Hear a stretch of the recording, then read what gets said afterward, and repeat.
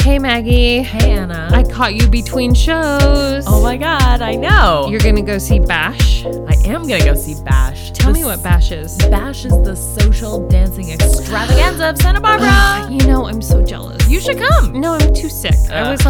I was so sick last night. Yeah, I don't want you infecting the neighbors. I told you the neighbors 3 blocks away were like calling the police saying gunfire on road. An impressive And sneeze. it's like, no, that was just me sneezing. That's impressive. And horrifying. Repeatedly and horrifying. Yeah. So we have shows to talk about that are coming up. Yeah, we got that some good we've stuff coming up. seen. I want to talk about that. I want to talk about women in theater and our special problems. So let's do it. Let's do it.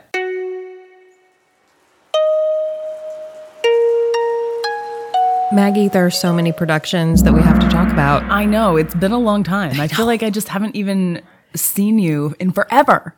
I know. Well, not with the microphone nearby. Right, exactly. So we need to review and look ahead. I know. There's We've a lot got a going lot. on. There was a lot that has happened. There's a lot that's going to come up in the very near future. Let's do it. Okay, what are we seeing soonish? Soonish, we've got Invisible Hand by Ayad Akhtar, who wrote Disgraced, which we talked about with Ivy Vahanian at the beginning in September. Producing you did that. We were big fans. Yeah, great show. I thought they did a great job with it. I like the author. I like Ayad Akhtar. So that'll be good. And John Tufts is in that at Ensemble. He is really good. He did an excellent job in I Am My Own Wife a couple of years ago. He was amazing in that. And he, travels around the country and acts. He used to reside in Ashland, and he was sort of a company sort of player. And then he and his wife both wanted to move somewhere more urban, I think, a bigger town. Right. So I don't know where they settled. Maybe it was Chicago. And I'm not sure. I haven't talked to him in a while. But he has a brother who lives in Santa Barbara. Oh, I did not know that. So we're like a magnet to him. Oh, good. Well, that's good because he's a great. Reason to come back. Yeah. And I like the choices that he makes in terms of the material that he chooses to do. Yes. So I think that The Invisible Hand at Ensemble will be a good show. And that opens on April 12th. And it's directed by Jonathan Fox.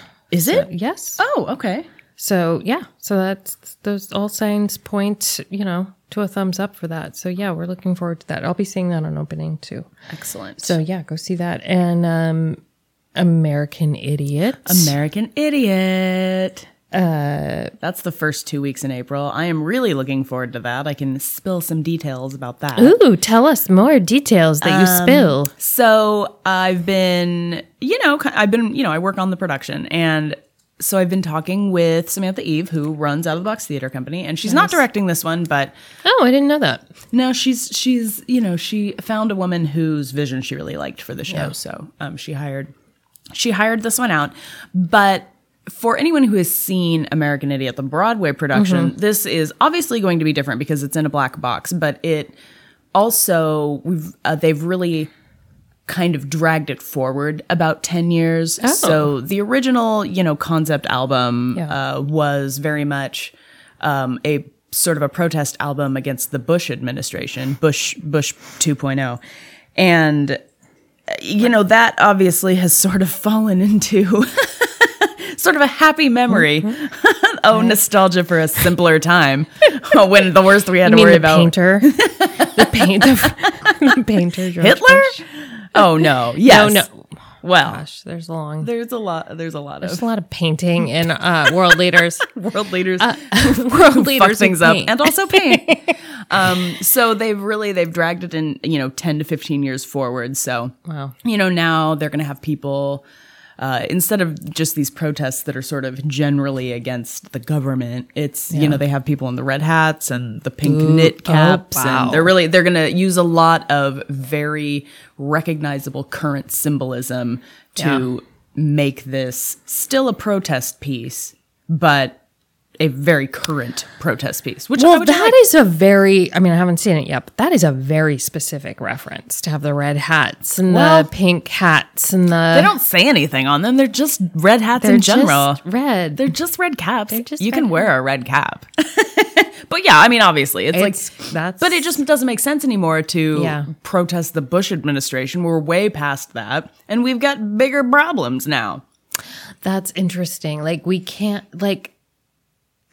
we can't be upset. You know, we saw that a little bit in the City of Conversation, which was like upset about the, I don't know, whatever. What was it? What were they upset about? They were, I don't know, just sort of generally politics, right? Yeah. And it just seems so like, oh, yeah. Absolutely. Think you have problems. Well, that was the problem that I had with it, was because it ended on this very uplifting tone of like, Obama just got elected. Everything is better. I know. And you could just hear that in the audience, like everybody going, wah, wah.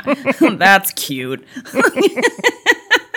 Oh my God, the world is going to be better from now on. Like, ugh. Yeah. Ugh. Yeah. I know. It's true. I need therapy, but I know I need therapy. So I think that'll be interesting. It really shows that, you know, people are engaged with the material enough to say, hey, let's really make this relatable in a very now sort of a way. Well, let me contrast that with The Crucible then that I saw.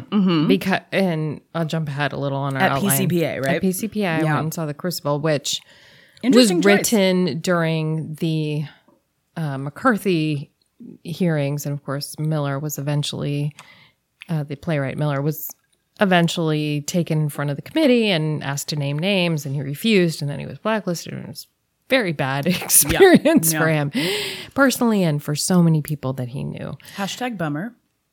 I mean, really, when you think about that as kind of a nadir of American history, right? Or one of our naders. Yeah. You can't really have more than one nadir, though. Sorry, I'm using that word wrong. For all you wordsmiths out there, apologize. It was the Ralph Nader of the American experience. So he went way back to a different nadir, to our early crazy people that were in Massachusetts and had the Salem witch trials. We have a lot of witch trials in this country, though. But Let's be honest. That was like the OG witch That was the OG. That was the literal witch trials. Like now we just sort of cover it up. Like we don't like trans people. We don't like what whatever. The hats were like then. Oh, I think they were like pilgrim hats. Oh yeah. Oh, and the women had those bonnets.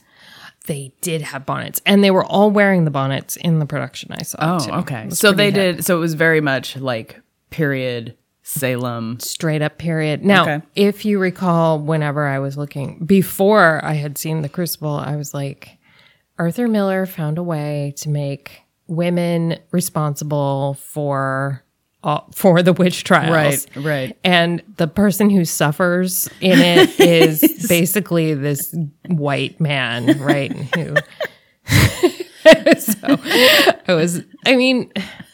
Not like I don't really admire Arthur Miller, but I can, also say like, but I think you can separate your admiration for the artist from your disdain from the concept of this character being, like, the way it played.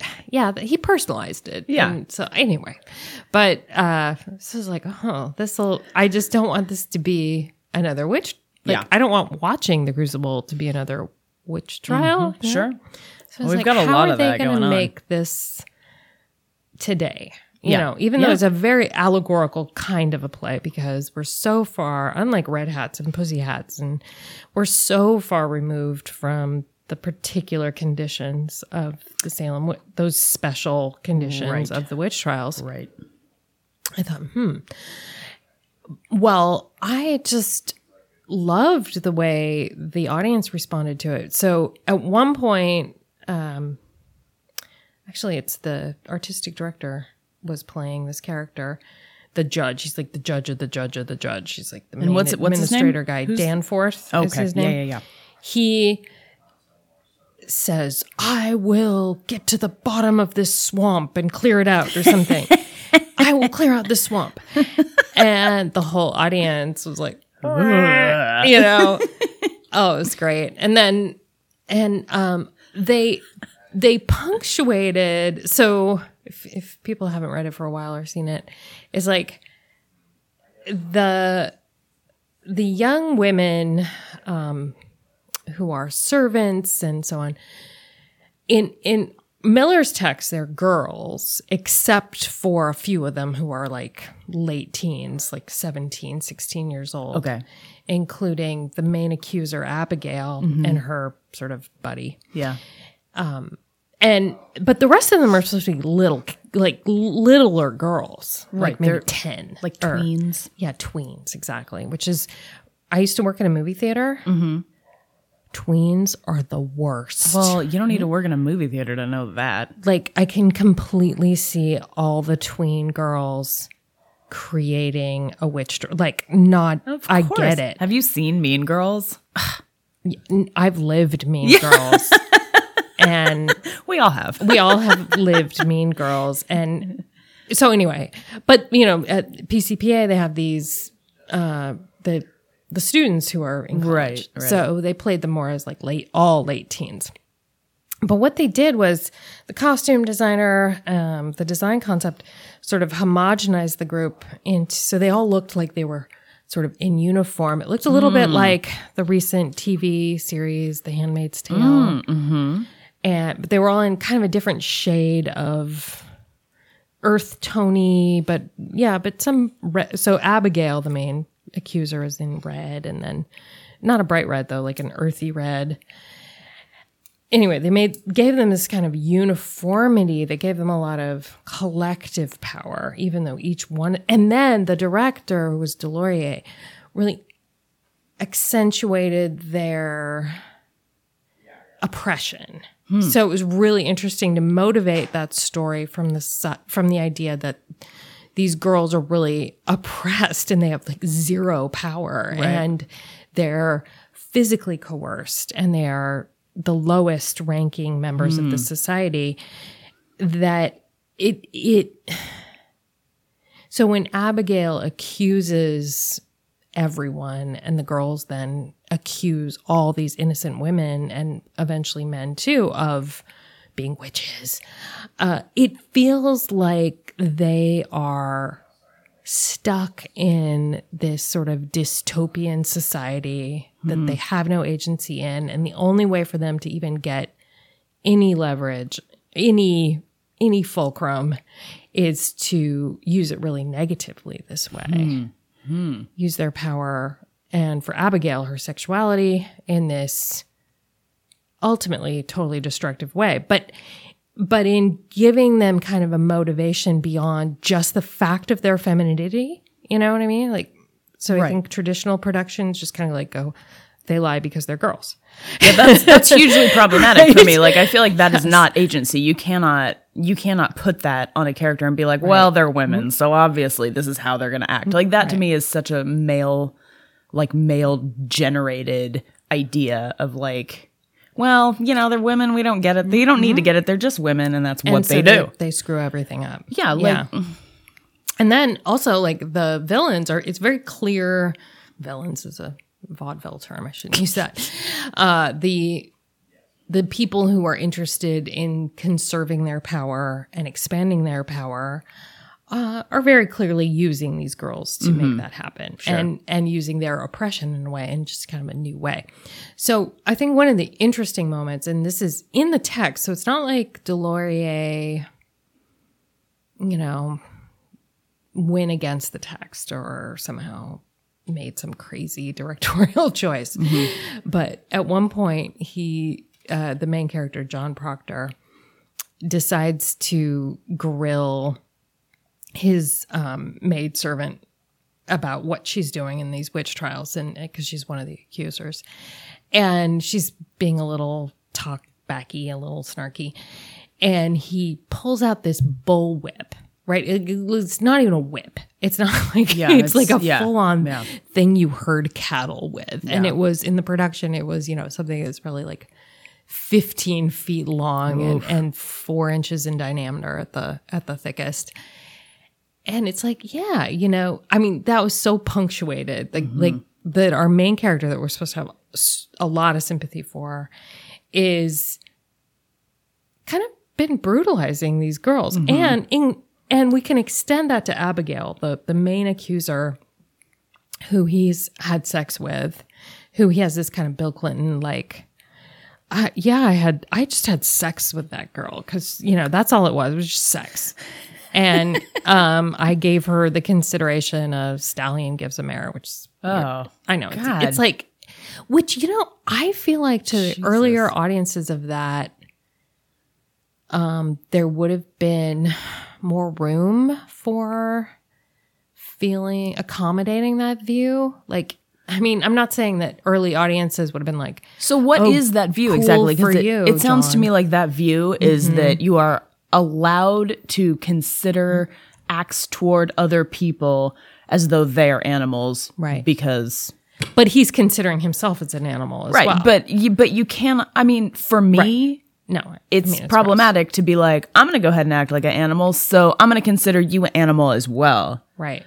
Like Where that's- it's totally got this virgin horror dichotomy in it. God, that is Where the worst. his wife is like the perfect woman. I fucking hate that. I'm sorry, but but no, I do. I hate it too, and that's why I didn't know how I Right, was how going to respond to this. But you thing. enjoyed it because they did. Well, it I seemed did like because they- I think they kind of made him seem like a jerk, whereas that would not a jerk. I mean, it's not that simple, but they gave it he nuance, accentuated instead of- the kind of the hollowness of that position. Yeah.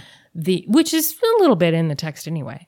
It's definitely in the text, but the director definitely made it seem like that was a mistake. It was a mistake to, alienate these young women so profoundly, and then also, so you're not just like, oh, Abigail is a bad sexual predator that took poor John Proctor when his wife was sick, and obviously, utilized her feminine wiles to put him in a bad situation. What's he supposed to do? Obviously, take off his pants. There's no other option for him. option, right? And it kind of made it more like John is the problem, Right. and then by extension, all these sort of patriarchal forces that really made it so the only button these girls can push is you're a witch, Right. So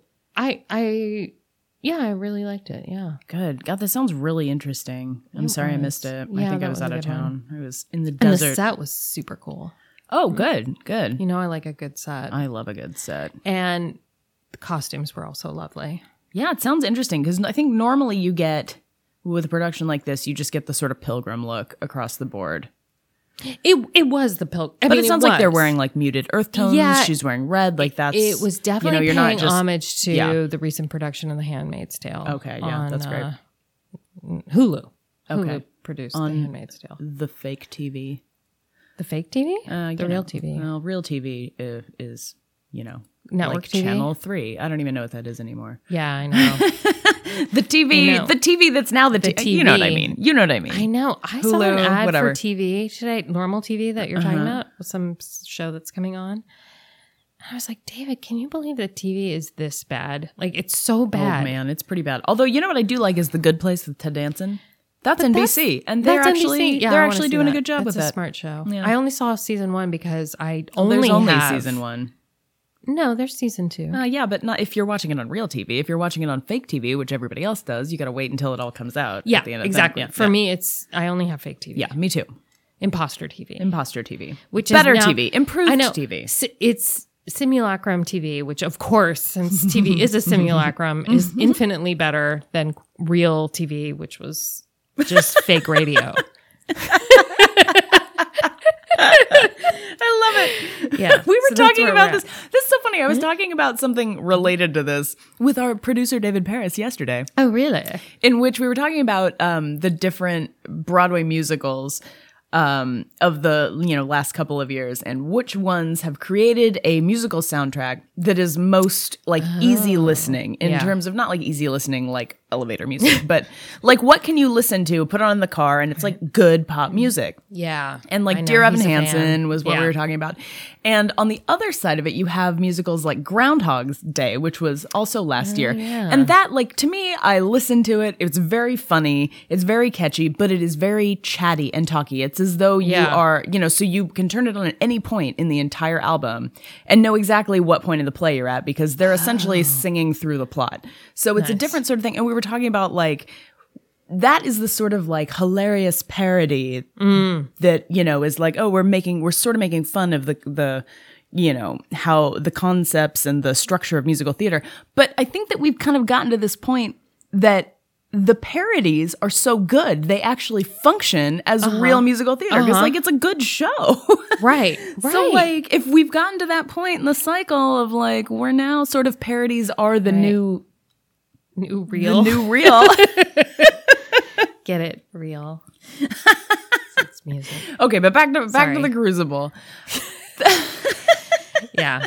So, that sounds interesting. So to tie it back though to your production of American Idiot. Oh, yeah. Because it's all about the spread of, what people believe and how their beliefs are internally motivated, that facts are really irrelevant in the discussion. It's all kind of about what I need to be true and what I emotionally need to be true. And we can divide the play down into who benefits from whom being a witch, and to me, that's what's so great about a good play is like, a week or two later, I was like, wow, it's really like I'm in the middle of a country where people are going, there are witches, there are witches. Yeah. She's a witch. That person's a witch. It still happens. It happens all the time. It does. But its mechanics are so McCarthy-esque right now. And so really it made the pity fear factor. Whoa, really even though they're wearing pilgrim attire and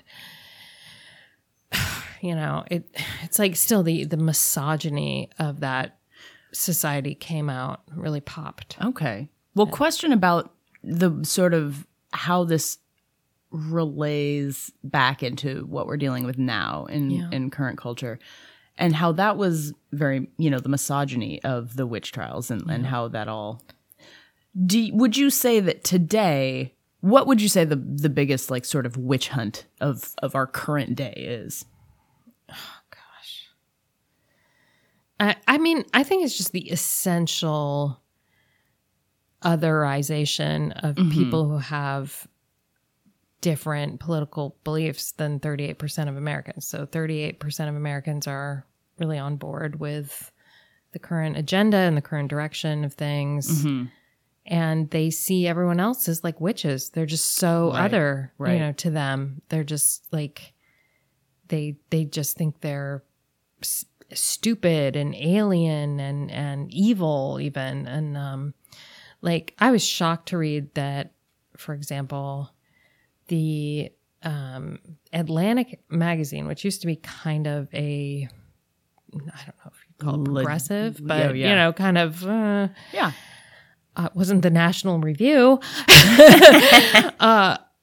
It hired this political opinion writer who has a book. I mean, I'm not saying this isn't something he tweeted or a tweet he liked or something. This is his book, said that women who have had abortions, which in America is 1 in 4. Yeah, okay? It's not... should be hanged. What? And they've hired this guy. What? So it's straight hanged? Up, why? Because they murder babies. So it's like that is exactly what the girl said about the witches. That totally is. And he has, an official position. I mean, he has a very legitimized position in a very legitimate American periodical. That's you know what I mean? Cancel despicable. Yeah. Cancel, you guys. Yeah.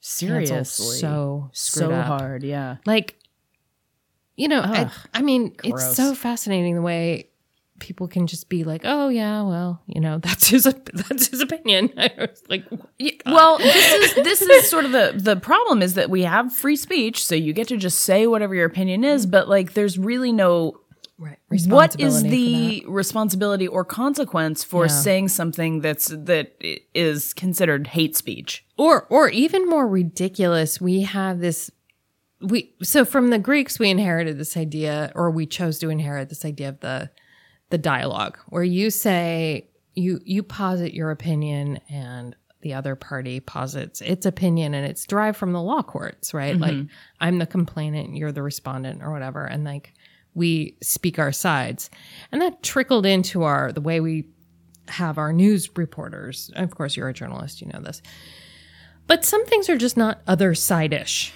Right? Yeah, it's not. Yeah. Like like heliocentrism. Like, it's not like there's the people who think the sun is the center of the universe and then the people who think that Earth is, and like, oh, we'll just have them talk both as experts on things about the universe. Right. And they go back and forth offering evidence. Then, right. Just, yeah, that's not. And then so the population goes, well, I'm kind of with the moon, or I'm kind of with the sun. I'm really a Saturnocentrist. Yeah, right. Or like, well, it's probably, if they both believe then it's probably the moon, or, Yeah. People who are moonists, lunatics. and that's really how we construct, like we have for our gun debate, we have the, right. Like, why as a lot of discourses examining, like, why do we ask the NRA what they think about guns? Like, we know what they think about guns. They shouldn't be part of it. Oh, for fuck's sake. Like, that is not what balancing is about. Or, I saw an interesting interview about the whole gun debate thing. Trevor Noah had 4 of the kids from the Parkland. Marjorie Parkland, Stonewall, whatever, from the high school on, and there were 4 of them, and they each had very different sort of ideas about what gun control looks like. Right. But I also know, like, these are 4 kids who probably can sit down and have a dialogue about it. Some of them are like, I would feel safer if the teachers were armed. I would not feel safer if the teachers were armed. I'm a minority. I'm an African American. I don't feel safe with, authority just having a gun just for the sake of it. Some of them were like, they all had these different nuanced ideas, and they were able to have a dialogue about it. I don't think that, that's pretty rare. Well, what I'm saying, I agree. And I'm glad that our young people are keeping a clean slate and an open mind, and at least some of them. But what I'm talking about is why we let that agenda get set by the NRA. So it's the NRA that says solution they give will money arm to the government. Well, I know, but that doesn't mean we need to echo that. Even down to Trevor Noah. Like, he does not need to act as though it's a legitimate position, like geocentrism, right? To act like it's even worth talking about whether or not we should have guns. Like in rhetoric, that's sure. I was a rhetoric. P.S. I was a rhetoric major. That's the first thing you do is you don't give up the framework for the discussion. You don't say, you get to set the terms of the debate, and okay, we'll decide whether or not teachers should have guns. That is not Yeah. It's not on the table. That's not in the room. Right. Interesting. We do not speak of that.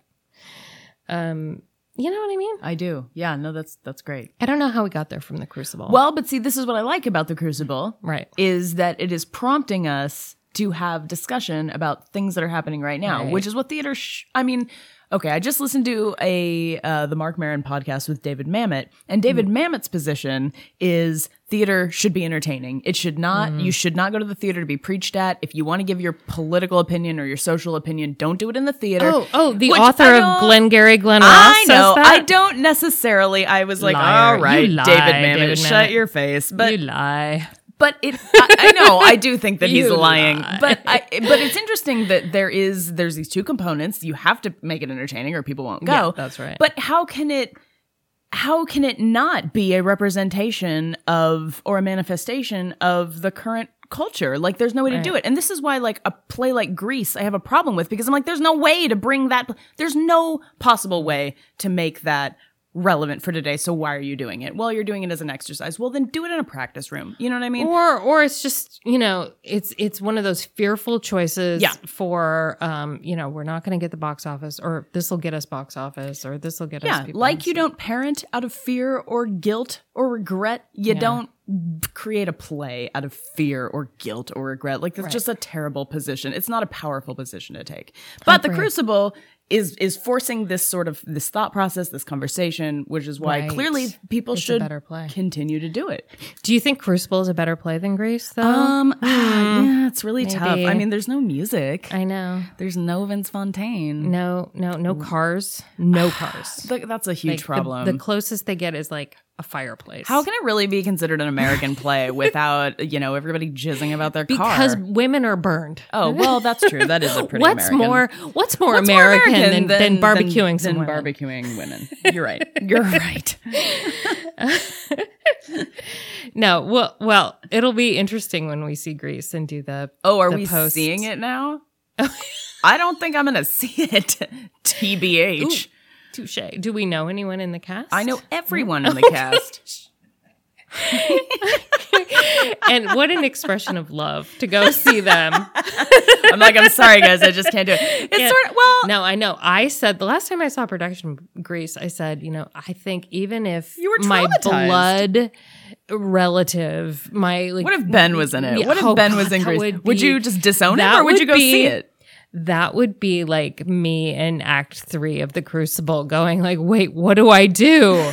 This is the dilemma. Do I tell the truth or do I die at the stake? That would be my Crucible. Do I go to this show just because Ben's in it? I probably would. I'd probably be like, oh God, it's so bad. But doesn't he look cute in his little greaser jacket? There you go. I probably would. So, speaking of plays that Ben is in. Oh, yes. So Dos Pueblos High School is doing Newsies coming up. Such a more enlightened play. Yes, they are. And that is about the newspaper strike.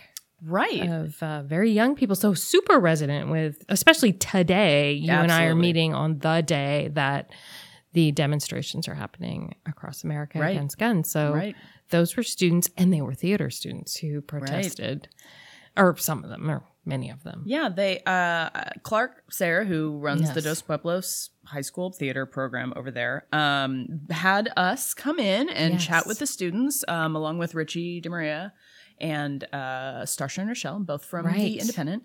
And we got to chat with the students, and they told us about how they found the play resonant for them. And, then we had a little dialogue about it was billed to us in the email is like, we're going to let the students talk to people who are journalists. And what it really turned into, I think, was how do we know what is true and what is not true? I was like, you really don't. Like, I don't know what to say. Yeah, that's right. They asked us. Welcome to the world. You just don't know. You got to do your own research and make an opinion. We live in post-truth. Yeah. Oof. So did they with their, they being the people, the characters they're portraying in that, where they, people with literacy going up, people were consuming newspapers.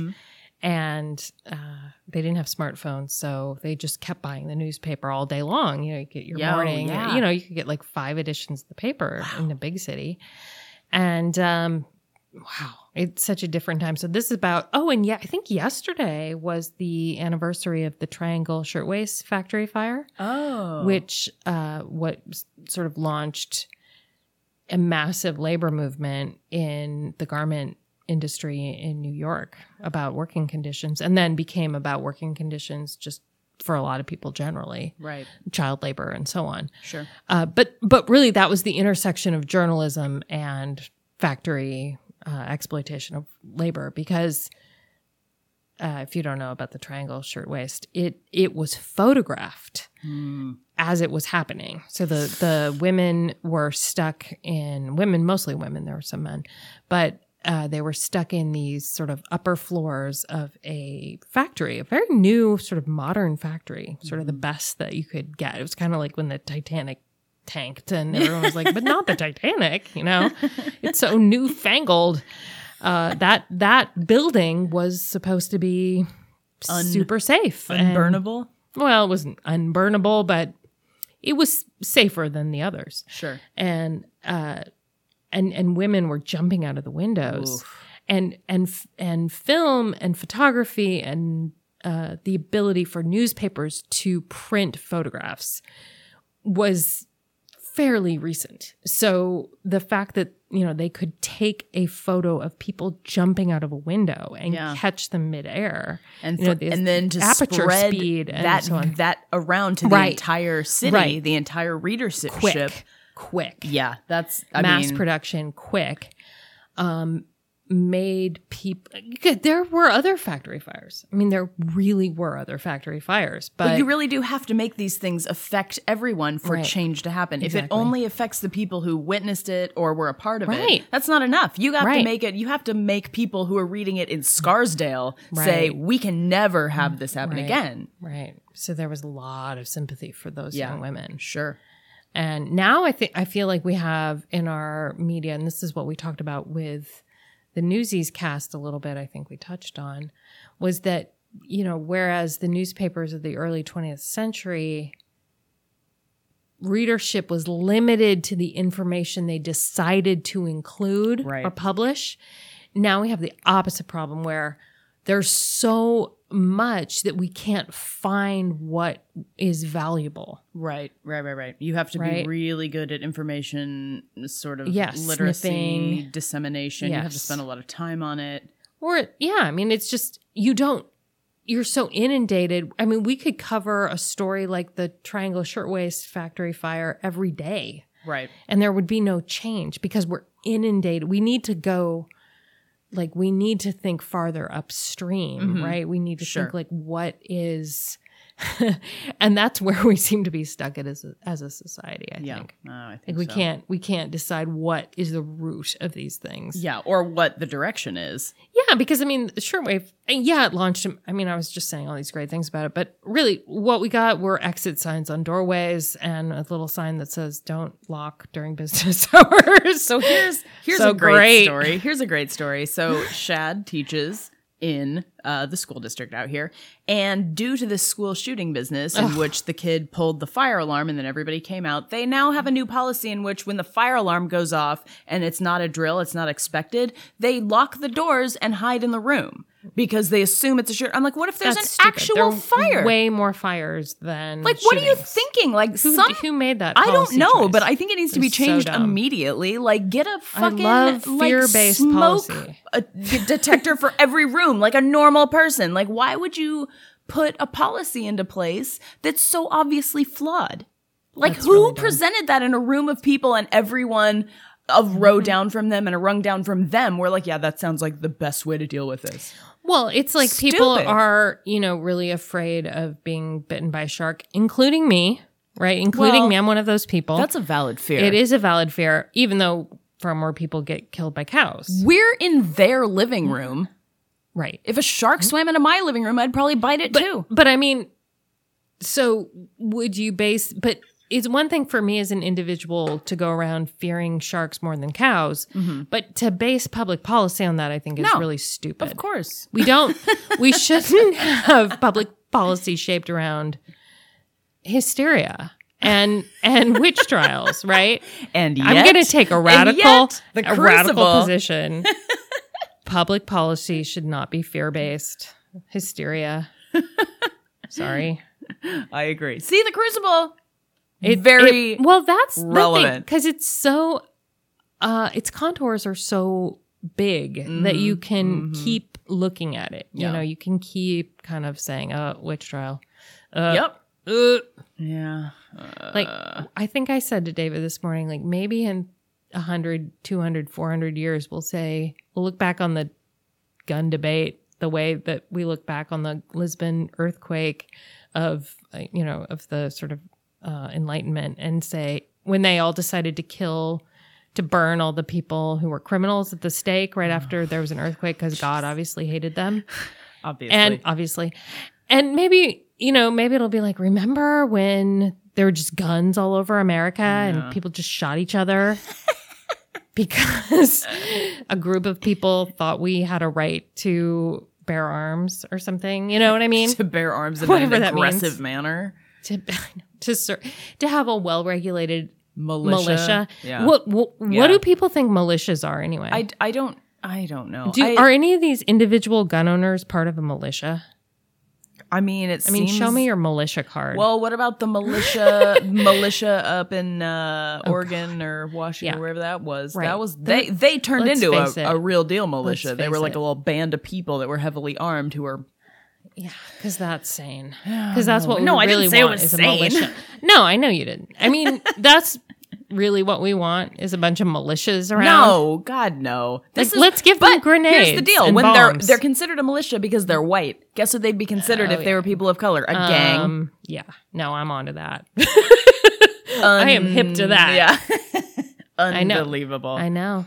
All right, I'm gonna get. I'm not gonna get. I'm gonna shake it off. I'm gonna shake it off, and let's talk about Newsies. Okay. Well, Newsies is very politically aware.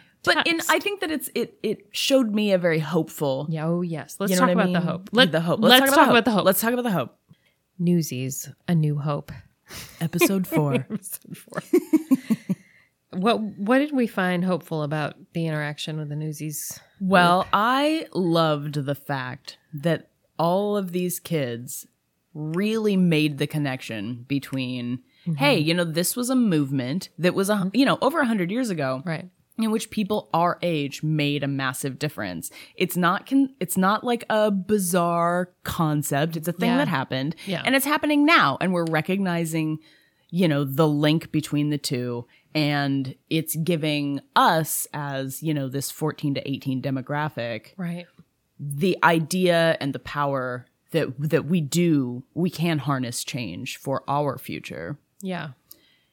Yeah. So, I mean, that was very hopeful for me. Plus, they just seemed so, mature and open-minded. Yeah, they were delightful. They chatted with us like no problem. They weren't, afraid of I was terrified of adults when I was 14. They liked my sweater. Remember my sweater? They loved your sweater. They were into it. That's done. Deal. Hopeful. Hashtag hope.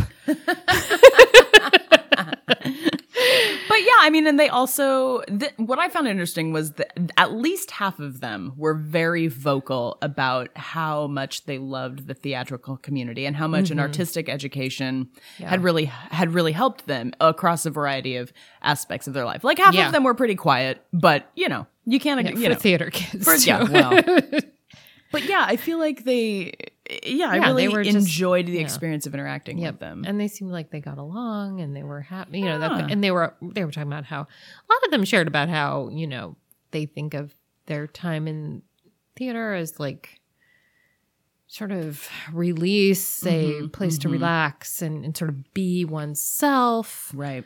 Where they could be more authentic. And even if then their families or friend groups didn't super support their theater involvement, they still felt validated enough in the theatrical context of to keep going to love it and stay with it. So it was great. Yeah, and it looks good. What we saw of it, they did a scene. It looks amazing.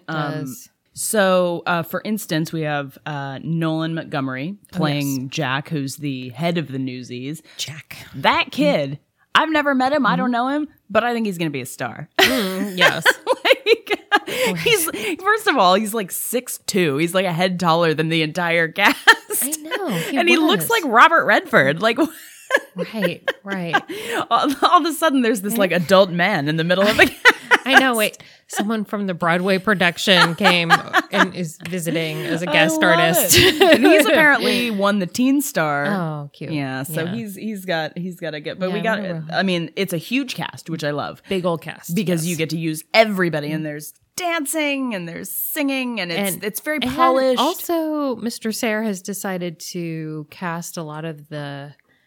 Not just cast young women as newsboys, but cast them as news girls, I guess. Right. Yeah, exactly. So, it's not just a gender blind sort of, they're all kind of looking androgynous. It's some of them are girls and they're wearing skirts because they are girls. And there are news people of every gender. And and that may not have been the norm.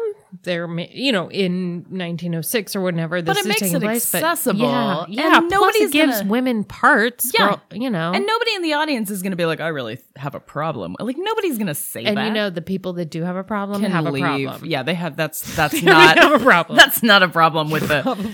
Yeah, so I love that because it's a big cast. Everybody gets a lot of experience. It looks great. I'm looking forward to seeing it. It's inclusive. Yeah, no, it really looked good. The set looked interesting. The choreography. That's one thing. When you expand your cast, then you have that many feet to line up and kick at the same time, and it looks good. It looks like a challenge, and it looks like they're doing it. So it's exciting. I was impressed by the one scene that we saw. And I think that opening, which is April 6th, is sold out. So if you're going to see it, you got to go. Yeah, get it. Get your tickets. I think it's going to be worth seeing. Oh, yeah. Yeah, definitely. It's going to be great. So, and then the other high schools, even high schools that my own children aren't in, are doing, but some of them have gone to, San Marcos. And some of them are alumni of our podcast. So yes. San Marcos is, run by Riley Barris, who we haven't had on yet, but Jessica Balanoff, who does all their dance choreography and everything. I didn't know that. So she's at San Marcos, and they are doing Into the Woods. I can't wait to see that. That's going to be great. It's a great show for a high school because it gives roles to everybody, and it's not a fluff piece. Like, it's challenging. It's Sondheim. It's so good for them. So challenging. It is. Music. I mean, musically. No, musically. Ooh. I know. I mean, ooh. I know. That's tough. But I'm climbing the mountain on that one. Yeah. No, I think it's it'll gonna be great. that'll be fun. And I saw they sent out a production photo. Yeah, it looks good. It looks so good. I love the life they're breathing into that program. There. And then, see, schools weren't doing anything this interesting when I was in high school. Greece. Of course, we didn't. Yeah. Oh, God. And then Santa Barbara High School, which is one of the most beautiful high schools in the world. In the whole world. In the whole wide world. Yeah. Is doing Urinetown. That's right. That's going to be fun. Yeah, that's a fun show for a high school. I kind of want to see all these high school shows. I think we should. Yeah. The problem is that the high school shows always run at the same time as the Out of the Box show, so I can never make it because I'm always, I'm backstage running shoes from stage left to stage right. But I'm going to try and do it because a lot of them do like the Saturday matinee, so I'm going to try and sneak one of those in. Yeah, definitely. Let's go. I know I'm going to see. Well, obviously, I'm going to see the show my son's in, and then Newsies, but I want to see the other two. I do happen. Too. And then all of these shows will be on our website, so you can take links. a look and buy tickets and see the dates and show up. Yeah, I mean it's totally for like $18. You get like 2 hours of entertainment of people from the community. I mean, that's better than a movie. And the facilities of some of these high schools are shockingly, amazingly good. Oh my God, they're incredible. Like, if you want to see like the most professional show you've ever seen, go to Dos Pueblos. They have a full working like Broadway theater. It's like, and here's the lighting designer. It's like, okay. We had when I was in high school, like one of the extras kind of knew how to focus a light or something. And I think we had a death. I don't know. We had you also had Jenna Jameson in your drama department. So clearly putting out people who absolutely made amazing money in the entertainment industry. Yeah. Well, and Dos Pueblos has, I'm going to leave that one alone in its own little room. Is that true? Yeah, she was in my drama class. Our producer's not supposed to know who that is. So whatever. You know what? She was on the news, he says. I think she's a big enough star that even if you've never seen one of her films. Which I have not. Oh, I've seen a number of them. Okay. She's very agile. Well, she was very quiet and shy in my drama class. Well, I think she's still kind of a quiet person from interviews that I've read of her. I think it's just weird. Okay. Anyway, she made it in the business. Good for her. I mean, okay. That's not what high school drama departments are designed to do, but so not the message I want to send. Right? The House of the Rising Sun over there. Oh God. That link will also be on our website. Not. Hashtag not. Hashtag nightmare. Okay. Okay. So at City College coming up soon too is Crimes of the Heart by Beth Henley. Right. Do you know anything? I don't know anything about this play yet. Oh yeah. I mean, it was a standard. It's kind of a okay. It's a sort of sweet, funny Southern women. Women being charming and dysfunctional. Yeah, gotcha. You got to like a little Crimes of the Heart. You okay. know, sort of. I think they made a movie of it. Maybe. Okay. Yeah. Definitely, but don't see the movie. Go see the City College production. Why would you see the movie when you can see people that you know doing it? And live people doing things. It's so much live better. people doing things. So much better. So much better. Well, Maggie, I think we've covered it. Oh, that's what's happening. As far as we know, that's what's happening. As far as we know, that and is what is going down right now. And if we've missed your show, let us know. Let us scream at us because we barely get screamed at. Rarely. I really wish we got screamed at more. I know. Although I say that and then you're like, oh, the trolls are coming. And then Here they come. I will rue the day. Oh my God. Thank you for playing. So we wanted to also talk this episode about. Oh yes, this is a very special. This is a very special episode. Yeah, we wanted to talk about how sexual harassment and sexual abuse can infiltrate the theater community in a particularly, I think, insidious way. Now tell me about that. Well, like when we saw the cast of Newsies, they were all talking about how great it is to be in theater class and in this community of artists, and it, a production becomes kind of like a big family and so on. And it is a lovely thing about theater but that trust can be very quickly and very easily, I think, abused because it's there. Sure. You have all these sort of make haste relationships in a way that you do trust exercises, for goodness sake, in theater training, right? Right. The whole maybe idea... we should rethink that. Maybe we should have distrust exercises. I don't know that would actually be a problem because part of acting is, kind of like throwing. It's like, a ventriloquist throws their voice, like an actor throws their emotion in one direction or another. Yeah. And I don't know if like a distrust exercise would have any different effect than a trust exercise, but please continue. Interesting. That is so interesting.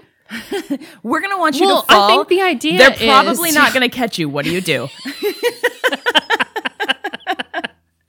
We're going to do a touching tunnel and just, it could get a little weird.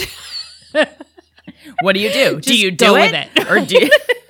That's a trust exercise. That's a trust exercise. Distrust exercise is like we're gonna do a touch tunnel. Yeah. What do? You run from the room. You run from the room. Predators. Yeah. Oh God. But you're right. Like there is this aspect of theater in which they say in order for a cast to really connect and gel in a way that allows them to be emotionally open and real and raw and broken down, you really need to have this trust amongst them, which, whether that is true or is not, is sort of a common thing with theater productions and casts and theater schools. Right. So I feel like it can be quickly and rather easily abused. Absolutely. It can be. Does that mean abuse is rampant? I have no idea. But we know it happens. And it doesn't just happen to, Reese Witherspoon and all these poor it happens all the way down women. the line. From the top to the bottom, laterally, longitudinally, it is occurring. So... And I think that we've seen example of that now that the Me Too movement is really hit full stride, and everybody has their story that they're sharing or not sharing or whatever, but I think that we forget that it can happen here next door in your yard. We tend to push it away like, well, this is a problem in Hollywood, but it's not. But no, it happens everywhere, and I think people don't like to think about that. Right. But it is true that it happens in our community. Right. And one thing I'd like to say too is like, people are, according to studies, as prone to confirmation bias amongst the people that they know. So, for example, Bill, and you've known Bill for a long time or whatever, and maybe you don't even especially like Bill, but Bill. And then he gets accused of doing some kind of sexual violation. You're very likely to discount and disbelieve that. Right. Just because you know him. Right. And whenever you hung out with him, he didn't, rape you. So you're like, he's not a rapist. Right. Sure. And that happens. That's a real problem for people who have, like we saw that with Bill Cosby, like people who didn't want to believe liked him and believed him. They just couldn't see him in any other way, even though they're like all these people saying this exact same thing happened to me. Right. It didn't matter. Or even with Al Franken, which became controversial because he had such strong Democratic support. Yeah. And generally presented in the last, in the last sort of iteration of his career in the public eye as a real progressive good guy fighter for the right. And so people are like, well, so you got responses between, well, so he groped 8 women, so what? Yeah. To, oh, he didn't do, I mean, it's just like incredulous to believe that he couldn't do that 8 women would come together with the same lie, but people believe that. Yeah, no, that's a huge problem. I think it's a big problem. And it happens, I mean, like sexual violence happens to especially young women. Right. I mean, young men are prone to it also, but not at the same percentage. I think we have 1 in 5 young women getting sexually assaulted by the time they're done with college. So, and most of that's them, a really horrific statistic. I mean, really that is 20%. That is a bunch of your friends, right? You know what I mean? That's not. Do you know 5 people? Okay, so maybe 5 women. Do you know 30 people? So a handful of them have had really bad experiences that maybe they're not comfortable talking about, or that maybe they have brought forward and people have ignored them, or said, we don't believe you, or said, that's partially your fault. Right. Which I don't think happens with other types of violence. If you get hit in the face at a bar, people are like, oh man, you got hit in the face at the bar. That's a bummer. Right. Nobody's like, well, you really brought that on yourself. That's interesting because there's also a lot of research about how there's such a strong tendency to disbelieve that bad things happen to good people. Oh, interesting. So that even with muggings and sort of like, well, of course you weren't trying to get robbed. Right. There's still a lot of like, well, what were you doing hanging out? Oh yeah, why were you in that neighborhood? Why were you there? Like, were you, obviously, why were you at that bar? Or more commonly, like, well, I would have. Oh yeah, shut up. You would not have. Right, please, that's a problem. Give me a break. Well, and that's something that, no. And I think, so we had this conversation earlier, and this was something that you brought up that I had not thought of before. And I'm sure that I have done this. And so it concerned me, and I really thought a lot about it. Like this idea of, oh my God, I would have left immediately, or I would not have, but you don't know what you're going to do in that situation until you're there. Like when you're in a gnarly situation in which, you're maybe stuck between 2 terrible options. Yeah. It's not what you need to that hear you'll be Lara Croft Tomb Raider are actually really low. Pretty low. So you won't be MacGyver, Batman. And regardless, even if you are talking to Lara Croft or you're talking to Batman, like what you do not need to hear is, God, you know what I would have done? Yeah, true. God, I would have just blank, blah, blah, blah. Like, don't say that. Keep your self-defensiveness. Like they're telling you something horrible. Yes. The best thing for you to do is not to be like, oh, God, you're right. That was your bad. Like, that's terrible. So I appreciate you bringing that to my attention because I think that that's something that I probably have done and that people do just sort of out of. Well, it's just they want to. It's conversational. It's conversational, and their mind naturally goes to like, how? Gosh, what that's horrible. In a way, it's a signal of sympathy because it's like, right, that horrible thing. How would I approach that? And working through that in their mind. It's just that it doesn't really work that way. Right. Yeah. And it's one of those things where it's like the best, if you were trying to be sensitive, there's a way to do it and there's a way that isn't going to work for you. And so if you want to be sensitive, that is maybe not your best option. Let's not do that. The better option is to just listen. Listen, refer. Right. Right. That's when I was teaching. Listen, refer. So in the spirit of listening and referring, we had a young woman come to us recently who wanted to share her story because she was sexually assaulted and within our theater community. And I think that for the sake of everyone involved, it's best to leave her and the institution anonymous. But the fact is that this happened. It's in our community. It is, she has made it her mission to bring this sort of occurrence to light so that people know that it happens, so that people know that it happens here, next to them, near them, and to be cognizant of that and not to put it just as, oh, well, Harvey Weinstein's a dick, but our theater community is great. It's all good here by the ocean. Yeah. No.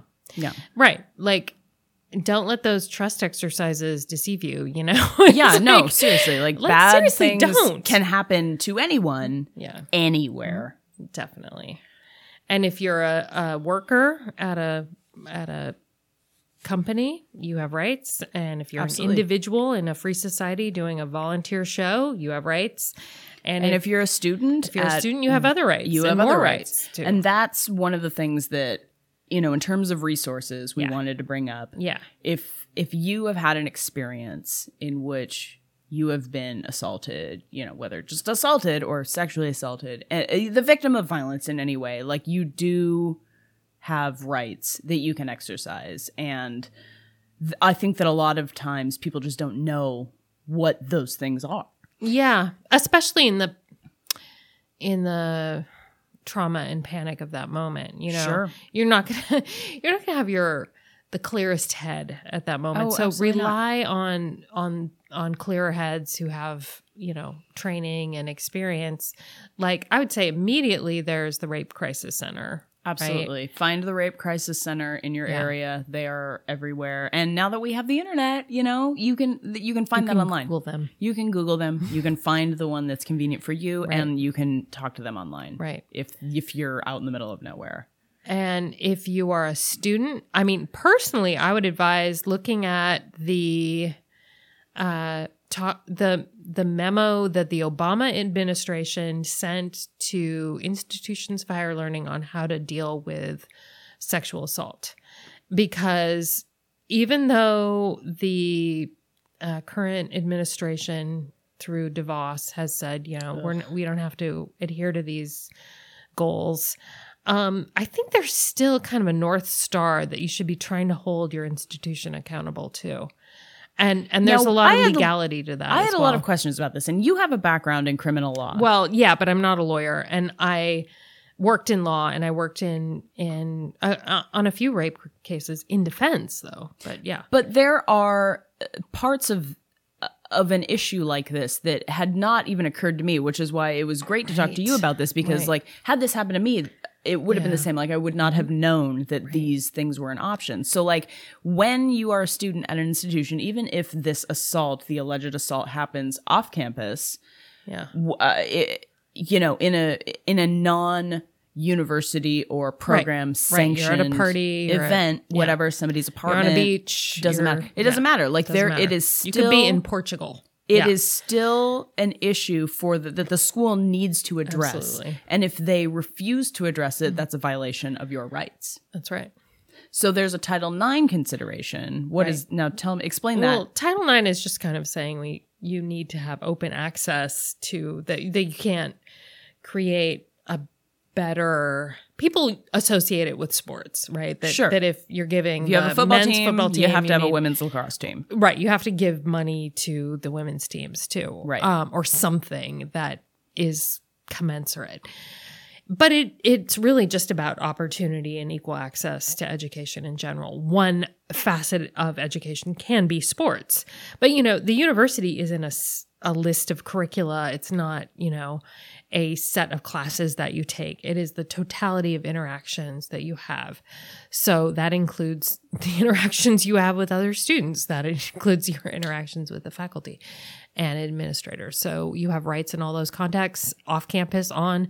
And if a institution was to consistently neglect its duty to provide women or any class of people with an equitable education, then they're in violation of federal law, because those schools receive funds, right, when they dispense loans, if nothing else. So you have rights, and more it's been getting an ear. And a lot of institutions are guilty of this. I mean, I went to Berkeley, and they have I was about to say a bad word. They have and you went there too. Yeah. They have a terrible track record on this. It's awful. Yeah. And my own daughter goes to school there. Yeah. So, it didn't stop me from endorsing it for her, but it's like, I want them to do better. It's just pointless to say, oh, don't go to Cal, because it's like... It happens everywhere. So, yeah, so what do you think? I mean, this was kind of what I was left with after talking to this woman and hearing her story and just hearing the way that she just felt absolutely dismissed and ignored by... It sounds like she really was. It does sound like she really was. And, I mean, that's terrible to begin with, but... The sort of deeper question for me is, the school needs to have some sort of responsibility. Is that just not clear? Or like, how do we fix this? Like, I know. How do we fix this? I know. Well, there's a counterintuitive fix, which is that, I mean, institutions need to listen and they need to acknowledge the fact that a victim is a victim. So they're not capable or able, or whatever the word you want to use is, to do perfect things right after the event has taken place. Right. So you've been assaulted. You really ought to go to the emergency room. Will you? No, because you might be trying to minimize it. You might be trying to say, like, I don't want this to have happened to me, so how can I make this not have happened to me? Sure. People do things yeah. And this woman actually did go to the emergency room. So we're not talking about her. But I mean, but people all in kinds general, of things can so all those things end up creating enough ambiguity, right? Mm-hmm. That in a sexist culture, it's just counted against you. You know, right. Why didn't you report? Why didn't you report right away? Why did you tell your friend X? How many boyfriends, how many men have you slept with? How many girls have you slept with? How many? Man. Oh yeah, they'll ask you. And then if you go to trial, it's worse than that. Right. You know? Well, because they're trying to and this is what I find so gross about the whole system, is that they really, because you have, somebody who you're accusing, like they lawyer up, and then all of a sudden they're entitled to a lawyer. You aren't necessarily, because you have to hope that the district attorney or the school or both will pick up your case. Right. And they have limited resources. Yeah, they have absolutely. They have limited resources, but so it's problematic. It's very problematic. So no, I mean, document, complain, err on the side of reporting rather than not reporting. Absolutely. And because nothing can be done if you keep it to yourself. Yeah, and you know what? You are not the person who is shamed. I mean, it is not your fault that you've been assaulted. Right, no. And this goes, if it's a woman, if it's a man. If it's anybody. It doesn't matter. Anybody. If you have been violated in any way, it is not your fault. No. And even if people are going to some people are going to be jerks about it. Well, I think this was the saddest, the most depressing thing I heard in this entire story, was that this woman at the end of her story said, looking back on it, knowing what I know now, based on how the police treated me, based on how the school treated me, based on how everyone involved treated me, had I gone back to the morning after, again, I would not have reported it. I would have not done anything, because I lost everything through this. It was a disaster, and that should not absolutely be the case. Right. That's the witch trial moment. It is the witch trial moment. Be better to just say, yeah, I'm a witch. Okay. So at least you won't get burned at the stake. That was unbelievable and heartbreaking to me. That was you're right. That was the worst option moment. That the better option is to just take it, just to sit back and take it. How is that the better option in our society? This is why women become poisoners, Maggie. This is you're right. It's like, the paperwork trail hasn't worked for me. I'm just gonna slip you something. I tried everything. I'm just going to poison you. I'm sorry. That is not a public health announcement. But seriously, I mean, when you are in the position in which you're like, well, I did everything that I'm supposed to do. Yeah. And it made it worse for me. That's when it becomes the situation of like, even if you make the schools accountable, even if you make system, really what you have to do is already rigged. Yeah. We have to change the culture. The culture needs to be that we all think that this is a problem rather than just this is a Title IX consideration. This is a legal consideration. Yeah, we live in a world that has asymmetrical power, and where men have such an asymmetrical power over women, they will continue to prevail. So we really need more plays by women, more plays produced, by women, more good roles for women. Yep. We need to pay women the same as we pay men. Yep. Actually, let's pay them more because they also do more work at home. Right. Anything else we need to do? Stop raping people. Oh, stop with the raping. God. No, it's really bad. Well, one thing I do want to bring up is, and this is something that this woman brought. Electing rapists also. Right? God, please, that's a huge problem. Like, let's start there. Let's just start there. Let's not normalize it and okay it by being like, he's pretty entertaining, so let's just go ahead and give him the fuck. So one thing that you should know is that the California Victim Compensation Board contact them because if you have been the victim of a violent crime, you are entitled to a certain amount of, money. Compensatory therapy and things of that nature. It becomes a medical problem. Absolutely, it's a medical problem. Yeah. And, we have all this problem like, gun control, it's a mental health issue. Like, fine. No. People may have mental health problems because they've been raped or they've been victimized or they've been whatever. Like, you should be able to so you are able to get the help that you need. Yes. Yeah. Well, right. I mean, I think... Yeah, it's a lifelong thing. $10,000 is just going to help. Yeah, exactly. I mean, this definitely, it's not going to be like, it's all better now. There you go. Here you go. Here you go. Have your therapy. But it's better than nothing. It's better than nothing. And I think that... And you know what? The more frequently that people take advantage of these... You know what I mean? Because if people just say, we're not... I'm just going to... Then it keeps it quiet. I think you got to go by the numbers. If you make the government spend this money, it's going to get to a point where they're like, wow, we're spending a whole lot of money on... And LA, and then it'll be like, well, we gotta deal with this, right? Because as soon as you start spending too much of the government's money, they get pissy and they start putting up laws. Right. And LA County still has a backlog of DNA samples from rape. Like, why do we have that? That's because we don't care if women get raped. I mean, really, there's no other reason that would There's really no other reason. I mean, there's really no other reason. Like, come on. Like, why would, how is that possible?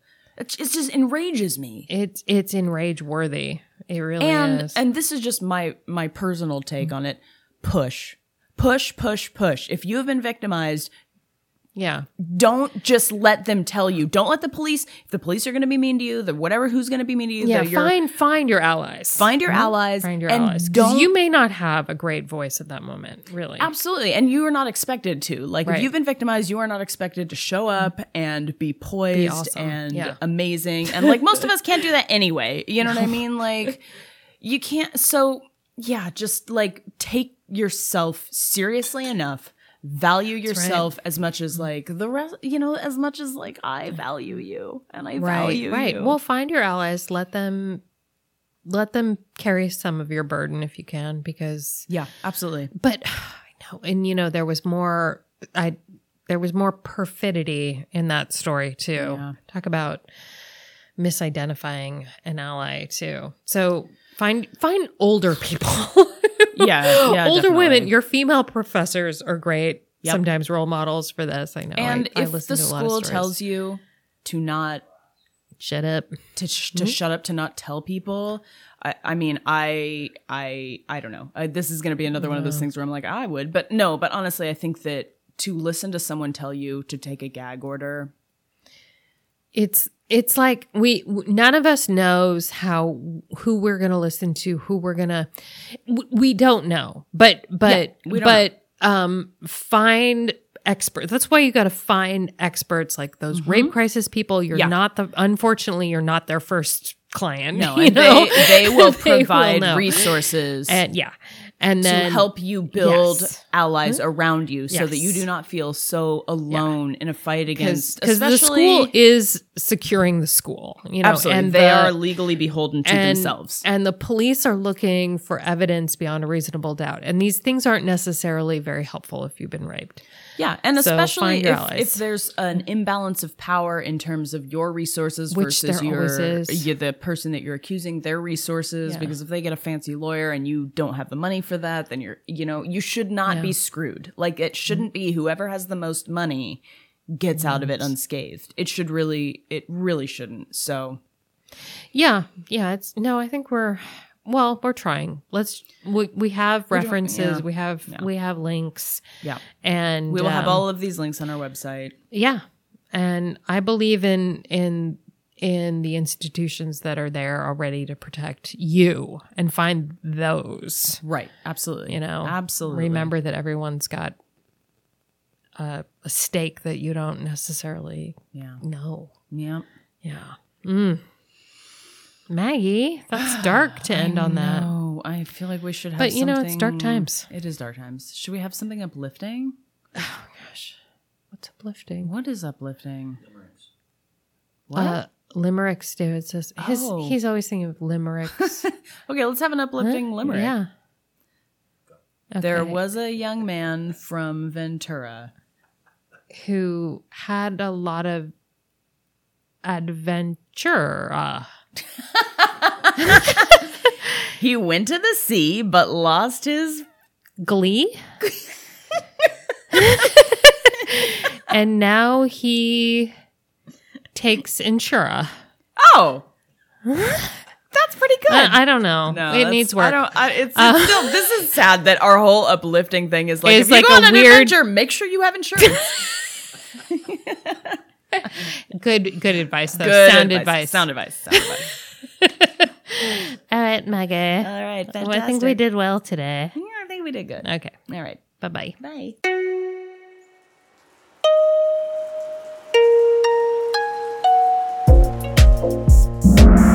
Thank you to everyone involved, including the newly graduated Miles Austin. Oh, newly minted BS, maybe. Good for him. And I think physics. Dang, girl. I know no one graduates from physics except for Miles Austin. Good for you, Miles Austin. He made it through the gauntlet, so yay, Miles. And he's off to grad school. Awesome. At UCSB. Awesome. Go Gauchos. Go Gauchos. So we have him in town. Good. And thank you to David Paris, our lovely producer. Find us on the interwebs. Yes, and soon we will have affiliate links as well. Excellent, so we can sell you a jet. Yes, we want you all to go jetting. Jetting is good. Yep. Bye-bye. Bye.